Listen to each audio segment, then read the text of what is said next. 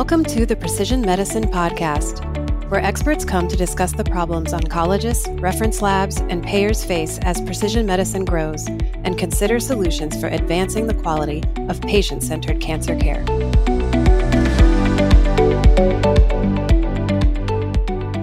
Welcome to the Precision Medicine Podcast.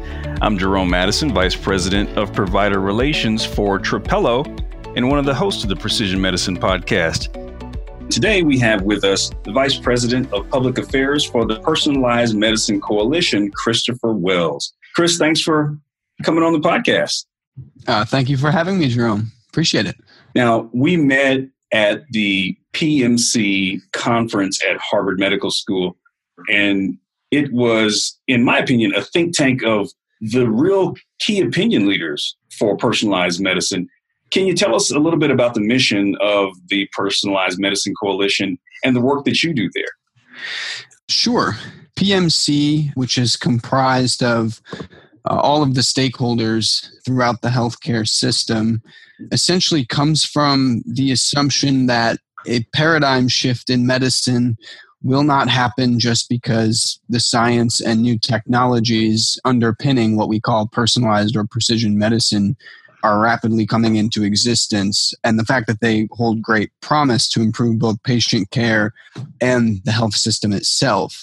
So what we do as an educational advocacy and evidence development organization is we're focused on ensuring that policies and practices in public and private sectors pave the way for personalized medicine. So the mission is to accelerate investment in personalized medicine and encourage its adoption throughout the healthcare system. So that's sort of been PMC's reason for existence since it was launched in 2004, and it remains the same today, although our focus on education and advocacy has expanded a bit to also include evidence development. Yeah, there was a number of, I was just amazed by the number of, I guess, subject matter experts in different fields that came to the conference, not only clinicians who treat cancer patients every day, but also people who advocate for, as you said, policy for precision medicine on the Hill to investors.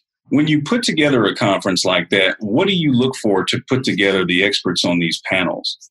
The goal of the conference is to explore the issues in personalized medicine that are surfacing in science, business, and policy. So when we put together the conference every year, we're first off looking to tackle those issues. So the first step is to identify those issues, and PMC is well positioned to do that, given that we are a multi-stakeholder organization, as I mentioned, focused on advancing personalized medicine. So what we do is first identify the issues facing the field, and from there, we look for and actually work with throughout the year many of the individuals who are attempting to tackle those issues and attempting to solve the challenges that stand in the way of a version of healthcare in which patients and doctors not only talk about what disease the patient has, but also which therapy will be most appropriate for them. So again, it sort of starts with our understanding of what the issues in the field are, and we build from there. So once we have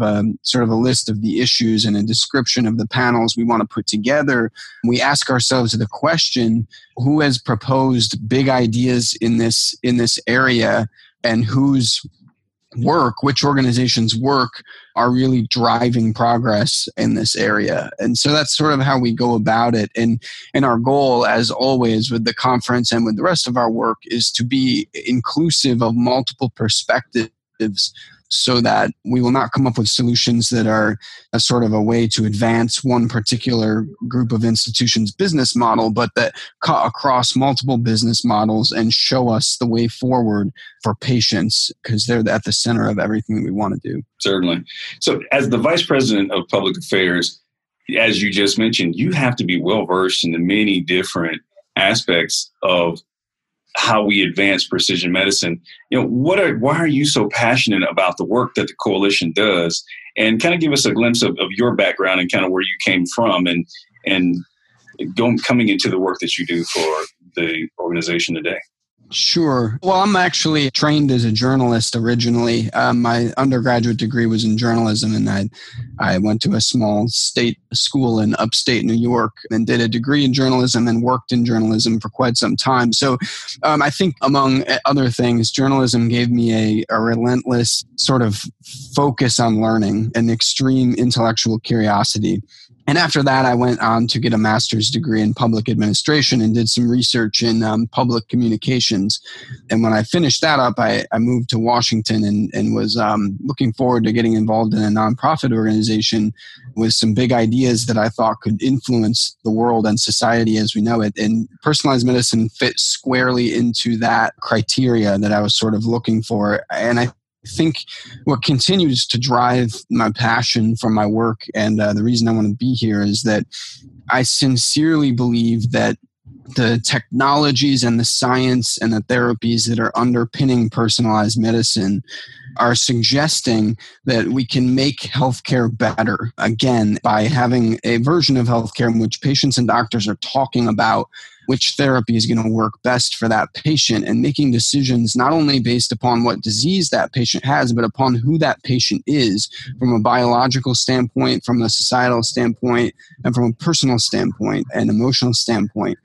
And I believe in the coalition's mission, and I believe that it's true, that unless we align the rest of our health system, our business strategies, our policies with the science, the transition to personalized care is not inevitable. And in every year, as PMC has shown through 2017, the number of FDA approvals, it's about 20% of all medicines are personalized medicines. It actually exceeds that 20% threshold. And it's been that way for the last of 4 years. And our preliminary look at what's going on for 2018 suggests that that trend is going to continue. And so again, recognizing that drugs do not work the same way in every individual and that that's been a fact of medicine for the duration of history and that we now have an opportunity to answer why and to tailor our healthcare accordingly, it's safe to say that I don't want to be anywhere else until we are across that finish line and are able to achieve that goal. And I'm sort of committed to it for as long as that may take. I know there's a lot of people who are happy to hear that mission and hear the passion that you have. How old is the organization? How long have you guys been doing this work? So the coalition was formed in 2004. That year is significant in part because it is the year after the National Institutes of Health completed the first sequencing of an entire human genome. So it was formed in 2004 on the heels of that announcement and on the assumption that that information based upon the genome and now sort of expanding into the proteomics, metabolomics spaces would and has great potential to improve patient care and the health system itself. You know, so Chris, I started in the what we call now the precision medicine industry for the first company that had any type of molecular offering.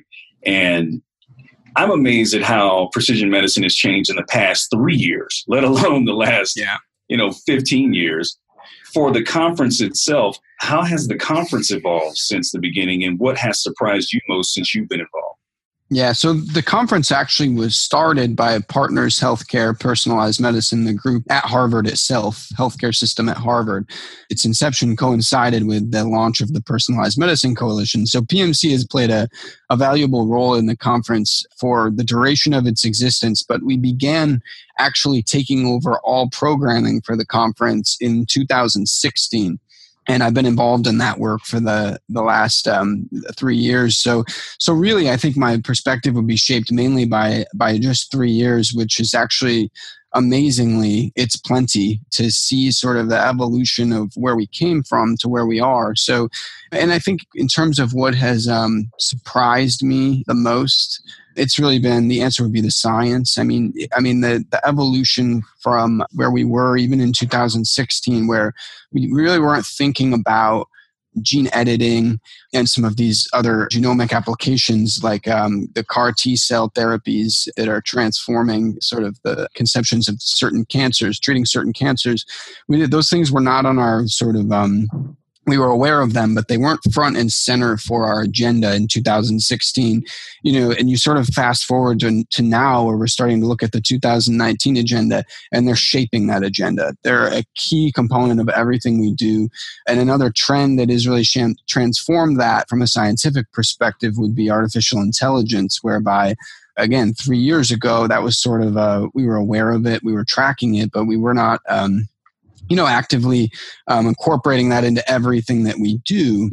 But now we are. And then, other trends include things like digital health. But, I'd say that the science, and in particular, the three trends, sort of intersecting trends of gene therapy and gene editing, artificial intelligence, and also the rapid development of genomic sequencing technologies would be sort of the three driving forces of the last 3 years that have really transformed how we look at the conference. Yeah. So this year's conference was titled Preparing for the New Possible. And I got to tell you, it was just well done. From the welcome reception that was at the Boston Museum of Fine Arts, which is great touch, by the way. That's great. Thank you, Jerome. Really appreciate your feedback. The panels were amazing, from artificial intelligence to gene editing that you just talked about. Diversity. You had, my goodness, CEOs of drug companies, venture capitalists, they all came to talk about preparing for the new possible for the scale and access to precision medicine. But what were some of the big aha moments for you at this conference this year? Yeah, so I can sort of share, I think as I do, I prepare the conference materials and am responsible for the conference content. And it's sort of amazing to see from the perspective of when I'm sitting in the audience, what comes up as the key concepts. And I sort of would like to list a few of them. I mean, during the second day of the conference, Peter June, he's the global head of value-based partnerships at Amgen, noted that we have science and medicine and technologies that are far outpacing a structure that was set up in a completely different era. And I remember when he said that really clicked to me, and everything we had been talking about leading up to the conference and during the conference was sort of his remarks gave us a framework within which we could put all of that. And so that was one, sort of important aha moment. And I think that really there was some trends, sort of some themes that came out of all of the discussions that I would highlight. The first is that the pharmaceutical industry is increasingly developing personalized therapies. And that's in large part because they offer a transformational benefit that traditional therapies can't do. I was impressed upon by Daniel O'Day, the CEO of Roche's, comments that this is the case. If you target the population, it improves the transformational benefit of the medicine. So that was key. Another takeaway message was that I was really impressed and excited and motivated by the patients who noted that they're concerned that the field cannot move fast enough. And sort of those are the people who are waiting for what we're trying to do. And that was, I think, a theme that really became central to the rest of the conversations. And other things that we learned, I think, are that the barriers, especially in diagnostics, which are essentially the linchpin of everything we want to do in personalized medicine, the barriers have to do with policies as opposed to the science. And a lot of the people there sort of were amazed at the scientific opportunities, but more discouraged or perhaps not discouraged, but more focused on improving the policy landscape so that those technologies can get to patients. So I was impressed upon by that, and that was an important takeaway. I mean, sort of the last two concepts that really stood out when I think about this question are the idea of evidence generation. We have to be able to generate evidence that demonstrates that this stuff works and that personalized care has clinical and economic utility. And that really, I think, was shining loud and clear at the conference. And then finally, the last thing I would highlight is the reimbursement question. Found that to be an important part of the dialogue. And again, all of these things sort of wrap neatly into the idea that the health system that we have is not prepared for the science that is emerging. And it just really spoke loud and clear as the conference kind of, each of those topics were brought to light, that each of them were in tension with the health system itself. The science is colliding with a system that is sort of one size fits all still. Yeah. For those who are out there listening, how can they get in touch with you? Can they connect with you on LinkedIn, or is there a website where they can go learn more about the Personalized Medicine Coalition and also the conference that's coming up in 2019? Yeah, so the domain names for both are pretty simple. It's personalizedmedicinecoalition.org. That's our organization's website. And we do have contact information in the About section of that website through which somebody could email us for more information. And then in terms of the conference itself, it's personalizedmedicineconference.org. So we're trying to keep things simple and accessible for people. Absolutely. So you mentioned that the takeaway, the undertone of all of these conversations was, how can we get insurance companies to routinely pay for them to, number one, allow precision medicine to grow, to allow the uptake and the access for patients, and also to spawn innovation, because the diagnostic testing to find the aberrations or find the mutations are the linchpin that's going to enable precision medicine. So we spoke about it, but what are some of your ideas of how and why payers should reimburse for genomic testing? Yeah, so when it comes to reimbursement for genomic testing, we essentially are focused on that evidence development piece, which I sort of mentioned at the top half of our conversation. We recognize that what payers' messages are to diagnostic companies in most cases is that you don't have enough evidence to convince us that we can, in good faith, spend our resources on this and get a good return for patients and the health system. So what we've done and what we believe is extremely important to continue doing is to commission studies that will examine those questions of clinical and economic utility. And we've developed payer advisory committees that we share the results with them and discuss the process by which we're commissioning these studies throughout the project, so that we might demonstrate to them or provide evidence that, especially in areas of care where we know personalized medicine can have an impact, such as non-small cell lung cancer or rare disease. Those are the two areas we are focusing on. And we commissioned a study a year ago in non-small cell lung cancer. And what we essentially found is that actually next generation sequencing, specifically that kind of genomic sequencing in non-small cell lung cancer, does have moderate cost effectiveness. And more importantly, and this is the real finding of the study, is that it would have a lot more clinical and economic utility if there was not what we call a practice gap, meaning that there are times in which the test results suggest a patient should get a certain targeted therapy and the patient never got that targeted therapy. And as a result of that downstream challenge, the data suggests that the test is not clinically and economically useful in the way that it would be if the practice had aligned with the recommendations made in the test. And for us, that's a key finding, because we understand that the test is only part of the equation, and what's being done with the information is a big part of what personalized medicine is. And so we were able to highlight that in this study, and we believe that that's really important for payers to understand as they go into these conversations about reimbursing for genomic testing. That's one of our efforts. And then, this year we're looking to commission another study on whole exome sequencing and undiagnosed disease, whereby perhaps a newborn or somebody is born with a clear disease, but doctors are not certain what that disease is. In many cases, these patients go through what people refer to as a diagnostic odyssey, through which they are receiving care in many cases and receiving incorrect diagnoses and sort of incurring costs without feeling better, without treating the cause of the disease. And so one of the more promising areas for personalized medicine would be to use whole exome sequencing or other kinds of more comprehensive genomic sequencing at the front end of that patient's life, so that one could identify faster what the actual problem is that they're facing and how we can intervene to sort of improve it. So really all of it falls into that bucket of evidence development. And we believe that that's a key driver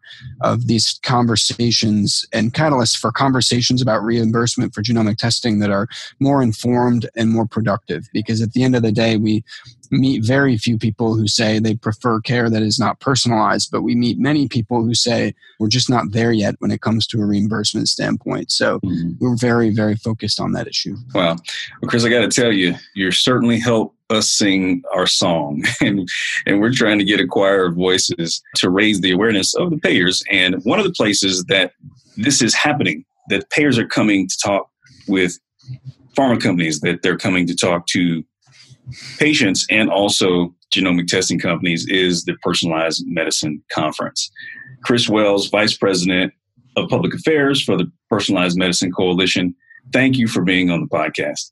Thank you, Jerome. Appreciate it. And we want to thank Chris for being on the Precision Medicine Podcast. And of course, thank all of our listeners for joining us today. We hope you'll tune in for the next episode of the Precision Medicine Podcast. And don't forget, you can download full transcripts of today's episode at precisionmedicinepodcast.com. If you enjoyed this episode, you probably know someone else who would too. So please tell them. They'll thank you, and so will we.